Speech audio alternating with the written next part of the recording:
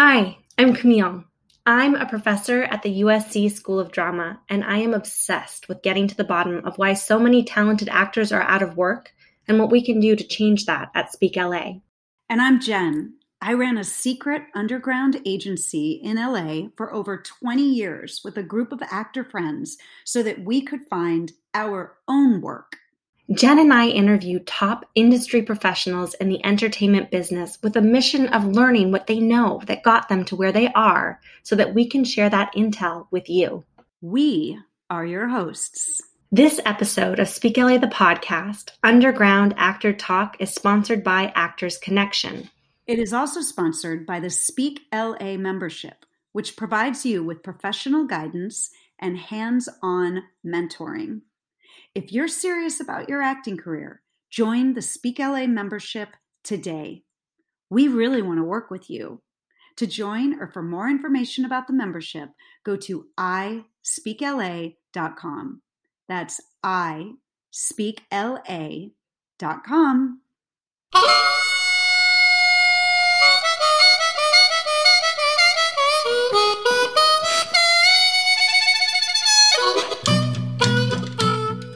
Sabra is of Chinese and mixed indigenous descent. She is an actress, voiceover artist, writer, improviser, and stand-up comedian. Sabra has voiced thousands of commercials across all platforms, as well as video games, technical and medical narrations, and animated works. She currently co-produces the all-female stand-up show Comedy Stew in West Hollywood. We are so excited to get to talk with Sabra today. How old were you when you moved to LA? 30. Did you know anyone here? A few people. I had some family in Monterey Park, and I knew I had a couple acquaintances. How much money did you have? It was in the negative. I was in debt. Where did you live when you first got to LA? Silver Lake, in the same apartment I still live in. Oh, wow. Awesome. What was your first job in LA? Oh, I was a waitress at Cafe Gratitude on Larchmont. I think that's why I recognize you. Oh my gosh. What was your initial impression of LA? Well, I used to go there a lot when I was a kid. So hated it when I was a kid, loved it when I was an adult. And it's really freaking big.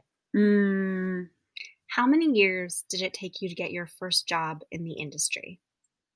Well, I do a lot of voice work, so I was already doing voiceover, like continuing, so right away. But on camera, I don't know. I'm sure I did a bunch of terrible jobs the first year I was there. Like hello pay. Oh, and I moved there for a gig, and when I moved, they were like, "Sorry, we canceled the role." Oh, wow. That sucks and has happened to so many people I know. Yeah. How many years did it take you of living in Los Angeles until it started to feel like your home? Kind of immediately, and also maybe never. You know, I do know. I know that feeling. If you had to sum up LA in one word, what would that word be? Complicated. Yes. Yes, it is a complicated city in more ways than one. It's perfect.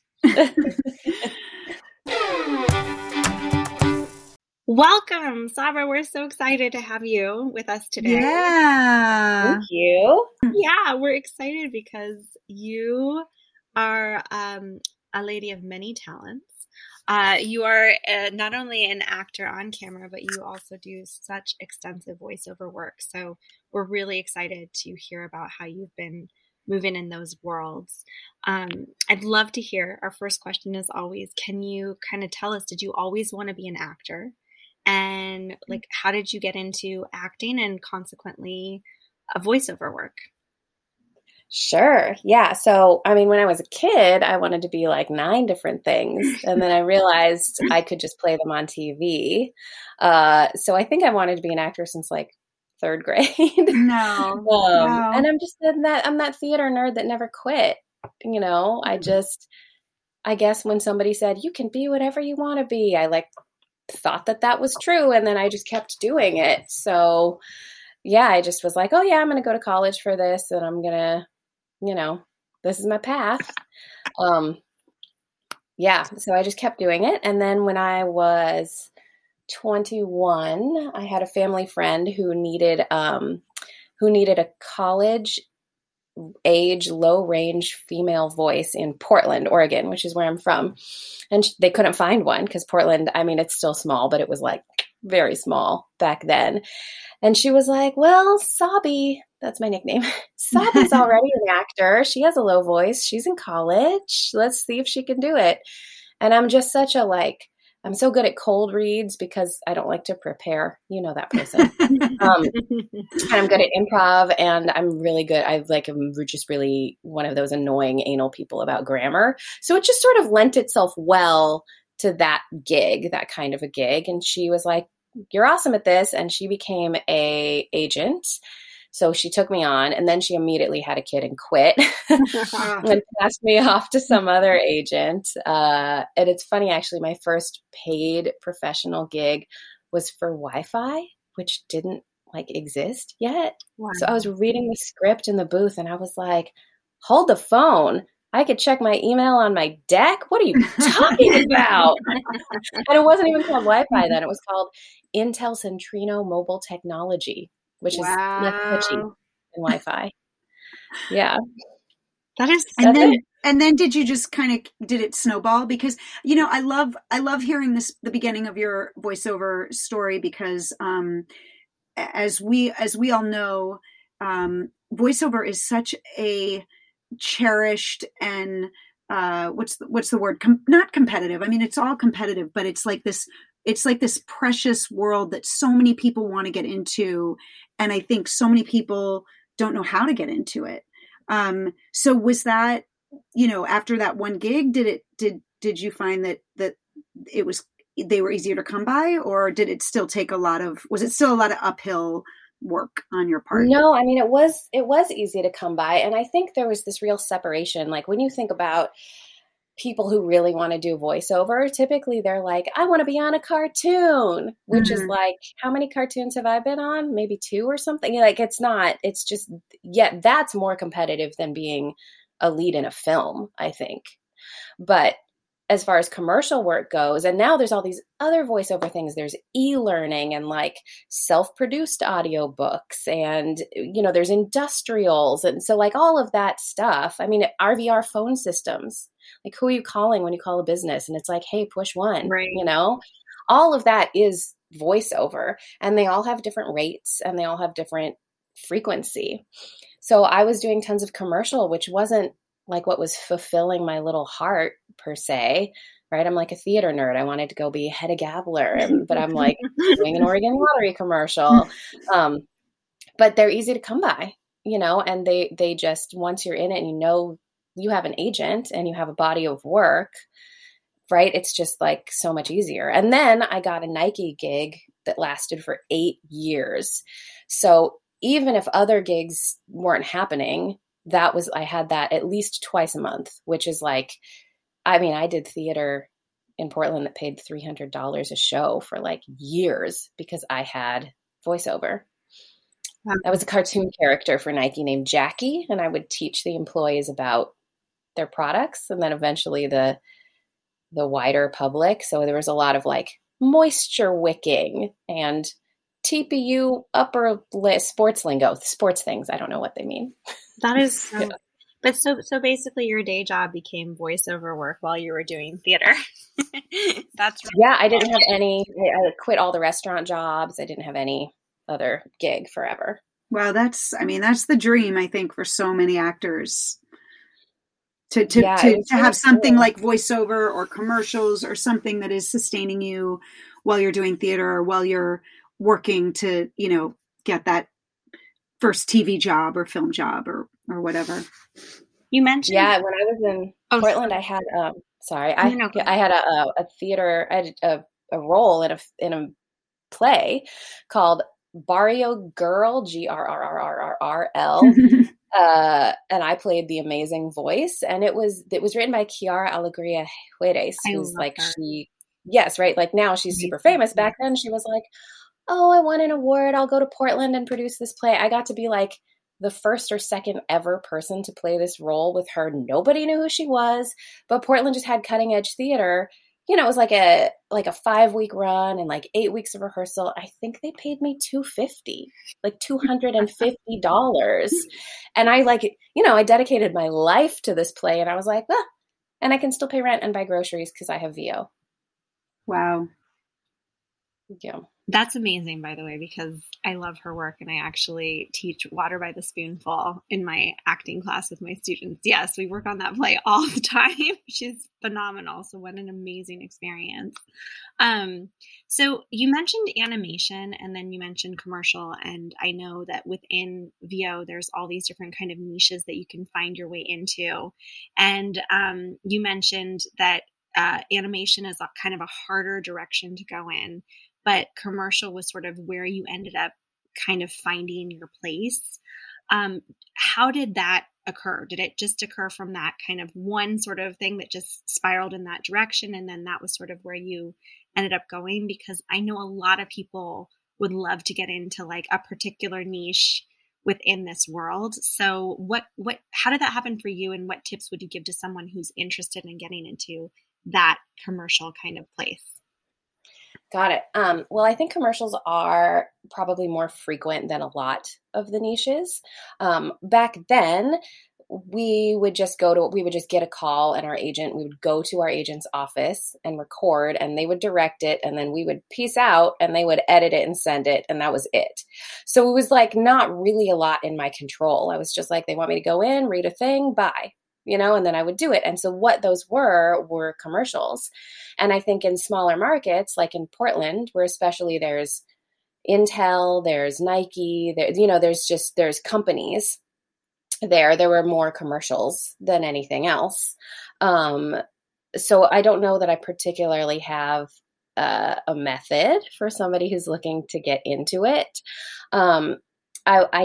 A lot of people I know who wanted to be voice actors who were not already actors, which is possible. Obviously, if you already know how to act, that is the cherry on top that could help, guarantee success. But the people I know who are not already actors worked their butts off and usually entered sideways through e-learning or self-produced audiobooks, which are a not super fun thing to do because you're not just the artist, you're also the editor, right? And now we've made this huge digital transition where I hired an assistant because I need help, but I'm responsible for the editing of my voiceover auditions, and they have to be edited as though they're jobs. Very, very well and thoroughly.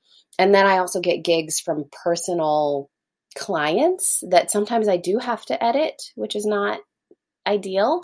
And so with e-learning and audiobooks, self-produced audiobooks, because there's a difference, you're responsible for all of that. So whatever pay you think you're making, actually you need to break it into the hours that you're doing of editing and producing. And it is hours. I will spend, if the audition's really important, if it's something big, if it's a cartoon or a video game, I will sit there and I will edit it for 4 to 6 times longer than it took me to say it. Wow. So it's just like, it's a lot, but if you want to work really hard and you want to create a body of work that you can use as a proof of your own concept, proof that you are worthy of doing it, then that's a road you can take. And I've seen people do it who are now successful. They're not, the star on South Park, but that's all they do full time, and they make money and they pay for their life and they fund their families' lives. Can you go back a little bit? You said something that was really interesting to me. You said a lot of things that were interesting to me, but when you said that you hired an editor for your, did you say for your auditions? I hired a general assistant to help me with all businessy things. I've been through a few iterations of that. I hired a lovely LA girl who I adore for $25 an hour and was quickly like, this is not sustainable. And then I hired a VA in the Philippines, and I had to train her on how to edit because she didn't know any of that, but I trained her on how to edit. And I get a lot of auditions. I think I have 6 agents for VO. Maybe I have 5. I can't remember. But so I get sometimes, some days I'll get like 8 auditions or something. And I have a 4-year-old and it's just like a lot. So I taught her how to edit, and it's lovely actually because she's awake when I'm asleep. So I can edit something after my kid goes down. I record something, send it to her, she'll edit it, and then it's ready in the morning when I need to submit it.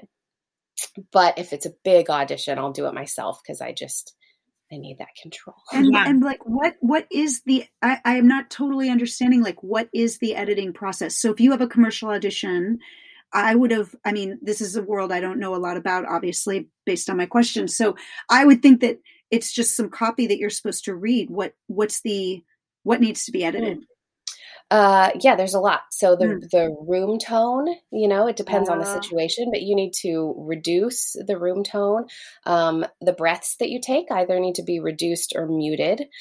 Sometimes you say a word funny, or there's the microphone's in your face. So there's like a click of your mouth, or like the rustle of your hair, or like something, and you have to take all of those things out.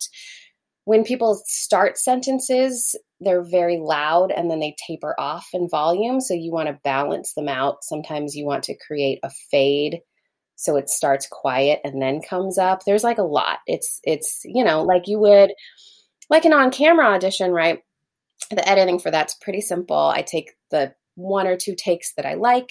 I take out me standing up and sitting down at the ends, and I put a slate at the beginning, and then like a thing that says my name and my agent, right? Still, that's some stuff. Mm-hmm. But if that was being cut in a film, they would color correct it, and they would take out the room tone, or put in room tone, or even out the sound.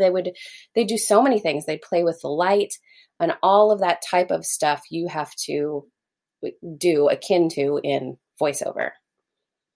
What I love what you're saying, which is, I think we hear this a lot, and I would imagine, because again, you also do theatrical work as well, but it's how you prepare what you're sending in so that it is the best that it can be. So all the variables are taken out of them being able to say no because there's something about it that is not quite right. So anything that you can control to make it sound phenomenally good, so that you can get a yes, essentially, when you send it to them, which I think is something that we have to remember a lot as actors. What can you control when you walk into the room for that audition? That's what it sounds like to me. I mean, it's also nowadays people record so much from your houses, so they want to hear that my booth and my microphone and my sound setup are top notch. I'm not going to go somewhere to record it. Maybe like for, Cyberpunk, which is a huge video game. Obviously they had me go into the studio, or, some really, obviously if you're looping on a film, you'll go to the lot, but most things they're recording in your house. So you also have to showcase that your equipment is up to date. Mm-hmm. So let's segue to that. I'd love to hear what your setup is, and I'd love to hear if you could do it sort of like, voiceover setup for dummies, so that anybody listening that maybe wants to create their own setup, give us a quick tutorial, if you would. Sure. So my setup is probably a little overkill for a beginner, but there's things that relate. So one thing I see newbies do a lot is they buy a USB microphone. And sometimes people recommend a specific one that's shaped like a circle. I don't want to say the name. Don't buy that one. It's like $100 and it plugs right into your laptop. If you want to have really great quality sound, I would buy a mic, like a microphone for a musician or a radio personality that has a regular musician 3-prong cord. I wish I could like that. And then I would buy an interface, which is like a little box, and you plug that into your laptop or computer via the USB, and then a regular musician's cable from that box to the microphone.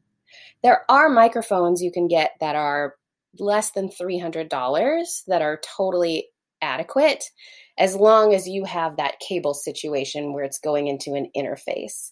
I know an interface sounds like such a generic word, isn't it? It's a little, my computer is sitting on one, or I'd show you, but the interface, mine is pretty cheap. I have a Focusrite Scarlett i2b. That's what it's called. It costs about $150.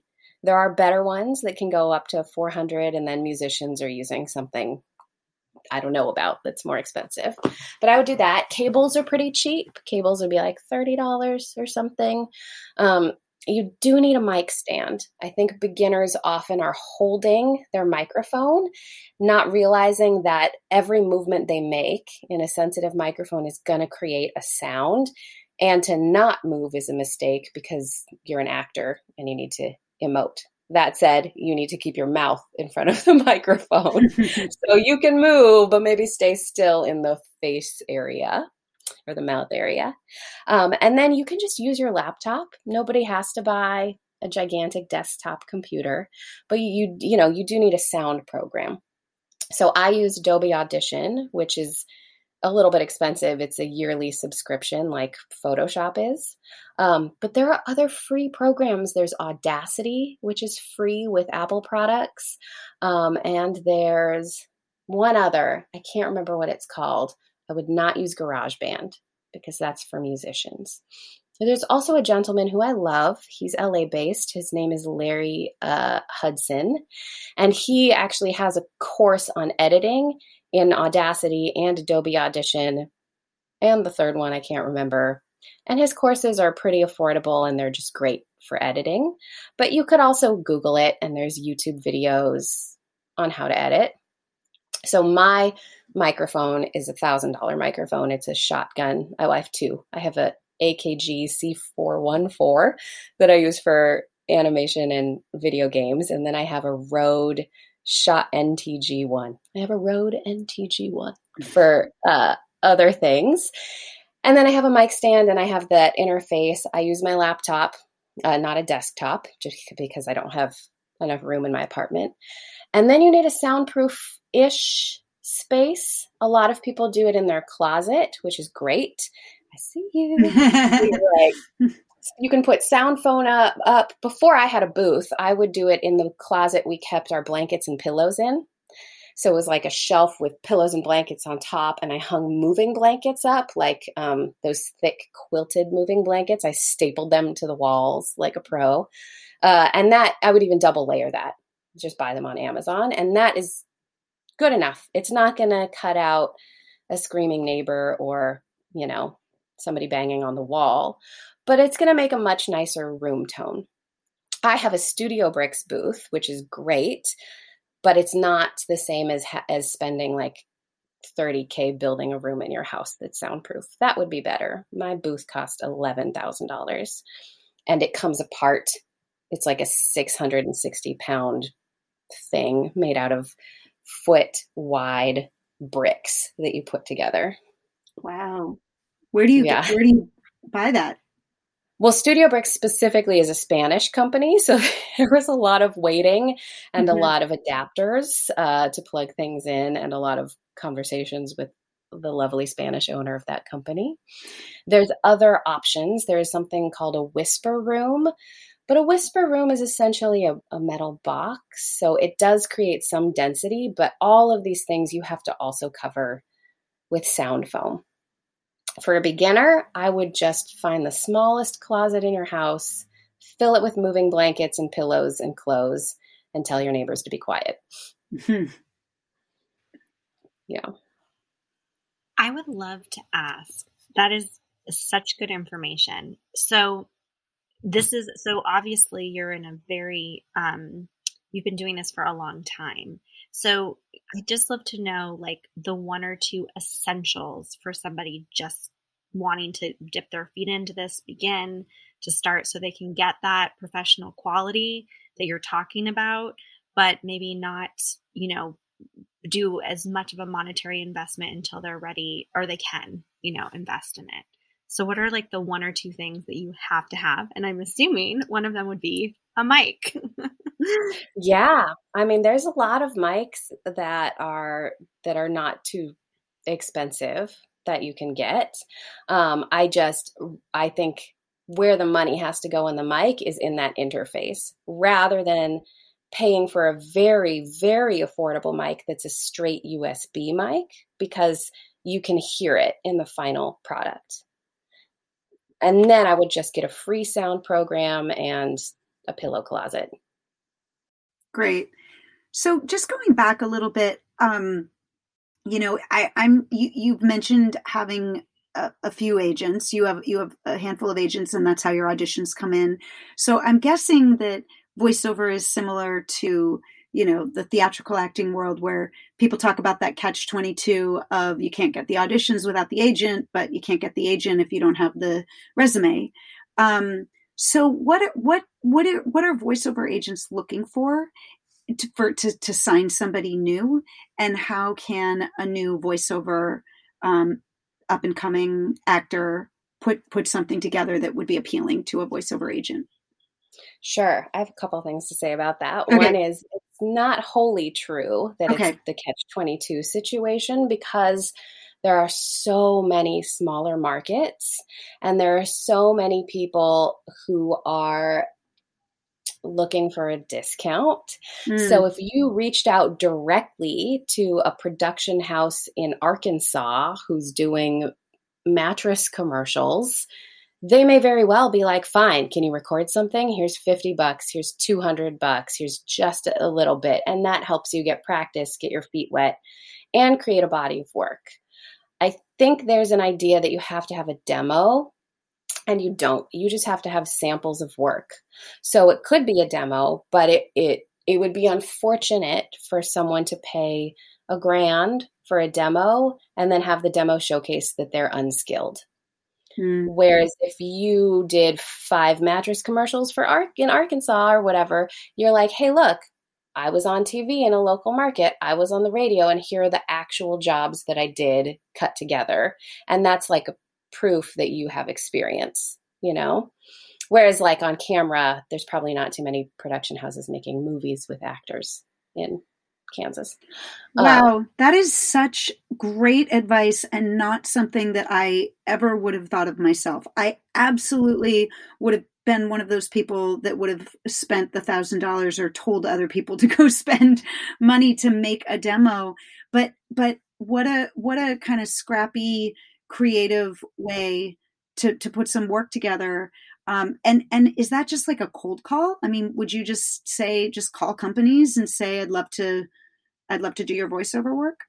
I would probably do an email. I mean, it depends. It depends on what you have going on. If you have a website you can send them, or any other samples of work, that would be great. And I suppose you could put together some kind of rinky-dink-ish demo in your pillow closet as a proof of concept to those smaller markets, and then use those jobs, right? But I've known successful voice actors who do very well, who barter in their hometowns because it's easy for them. I know a woman, a 50-year-old woman, who will be like, hey, for $500 in dye jobs, I'll do your voicemail for 6 months with weekly updates. And she gets it. It seems crazy. It seems crazy, but if you're doing a phone system, or you're calling a lawyer in Pasadena and you're like, hey, I noticed, your secretary did your voicemail. I'll do it for $100.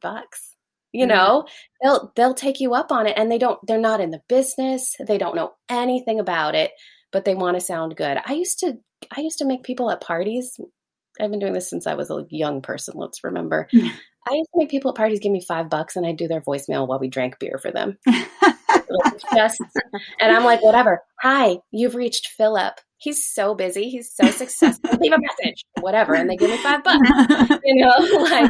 It's not the Wild West, but it's certainly not.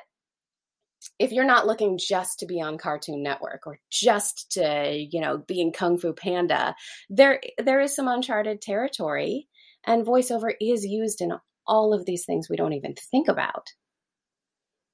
When I worked at Cafe Gratitude, I did their voicemail. They paid me almost nothing, but they had so many locations. I think if you call today, I'm the annoying person that's like, hey, to make a to-go order, press 1. That is cool. So talking about that is such a brilliant idea, and I never would have thought about that, to go to a smaller market. I'm wondering, I'd love to kind of connect that to networking in this world. So how do you maintain relationships once you've worked with somebody? How do you grow those relationships? What do you do there? I have to be fully transparent here that I'm terrible at that. I think because I started so young and I was so just like blasé, blowing through this VO money so that I could, close down the bar and then make it to rehearsal on time, that I wasn't considering nurturing relationships. But in the small town I was in, I mean, smallish, people knew who I was because I was working, and like a lot. So they just are like, there's Sabra, she's working. And then when I got older, I was like, oh, maybe I should remember these people. But I know voice actors who came right out of the gate, like writing down everybody's names, the engineer, putting down like all their email addresses. And one of my dear voiceover friends in Portland, he's a little older than me. I think he's been doing it 5 years longer than me. He makes like almost offensive, hilarious Christmas cards every year, before he had a wife, before he had kids, just to like be funny. And then he would send everybody these Christmas cards, and all of these voiceover producers are putting up his ridiculous card on the wall, and they look at it every single day. And when they're like, we need a crass guy who sounds maybe like he's bad, they call him, and he's just staring at them in the face. That's good marketing right there. It is. And they're really, really funny. But, I think that nowadays we have social media. So I follow everybody I work with on Instagram, and they follow me back. And now that I have an assistant, I'm helping to like create, contact lists of the people that I know. But I'm pretty late to the networking game. And on camera for a long time, I was just like, I feel weird about this. But then the people that I was just hanging out with and like authentically being me with, I guess that's networking, but I thought I was just hanging out, Mm-hmm. Mm-hmm. Sabra, you have given us so much great information, and sadly we are reaching the end of the show, time-wise, but we always love to end with, our show is as much about the business as it is about LA, or as much about LA as it is about the business, I guess is what I should say. And you live in LA, obviously. Is there can you share with us something that you have noticed to be unique about LA? Yeah, one of my friends says something that I think is really funny. He always says, ooh, it's cold outside. He's like, we're not supposed to have seasons. We just have award season. There are no seasons here. Just award season. Like, that's true. That's funny. I like that twist because I feel like as I grew up on the East Coast, and East Coasters sort of, I feel like, look down on us for not having seasons. So I like the idea that your friend is like kind of proud of not having seasons. Yeah. Other than award season. Yeah. Yeah. That's very funny. Although those of us that have lived in LA for a long time know that they're sort of our seasons. It's just a different, it's a different kind of thing. They're soft seasons. There's soft seasons. There's like 3 false springs a year. And the Santa Ana winds, which I love. And then there's like the rainy 4 days. Yes, right. That everybody gets freaked out about, and then it goes away, or it's like supposed to happen all day, and then by the afternoon it's gone. And you're like, where did it go? Or if you frequent Cafe Gratitude in Erewhon, you know that there's chemtrails everywhere, and that's kind of yeah. Well, thank you. Yeah. I learned so much, and I have so many more questions. I wish we had. I know. This has been really great. Thanks for coming on and talking to us. And thank you. I learned a lot of things, so I hope everybody listening did too. I felt like I rambled, but I'm no. Perfect. Perfect. Thank you so much. Thank you. Hey guys. For all of you who are looking for professional guidance and hands-on mentoring for your acting career, join the Speak LA membership today. To join, or for more information about the membership, go to ispeakla.com. That's the letter I, speakla.com.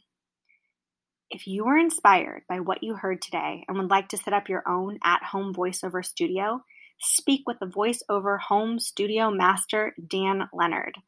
Don't be intimidated by the technology. Learn from the top person in the business. Save yourself money and mistakes and hours of mind-numbing frustration. You can find Dan at homevoiceoverstudio.com. This episode of Speak LA the podcast was sponsored by Actors Connection. Actors Connection offers free resources, including valuable online programs. For more information, go to actorsconnection.com and sign up for their e-blast today. Our sound engineer is the very talented Dan Leonard of homevoiceoverstudio.com.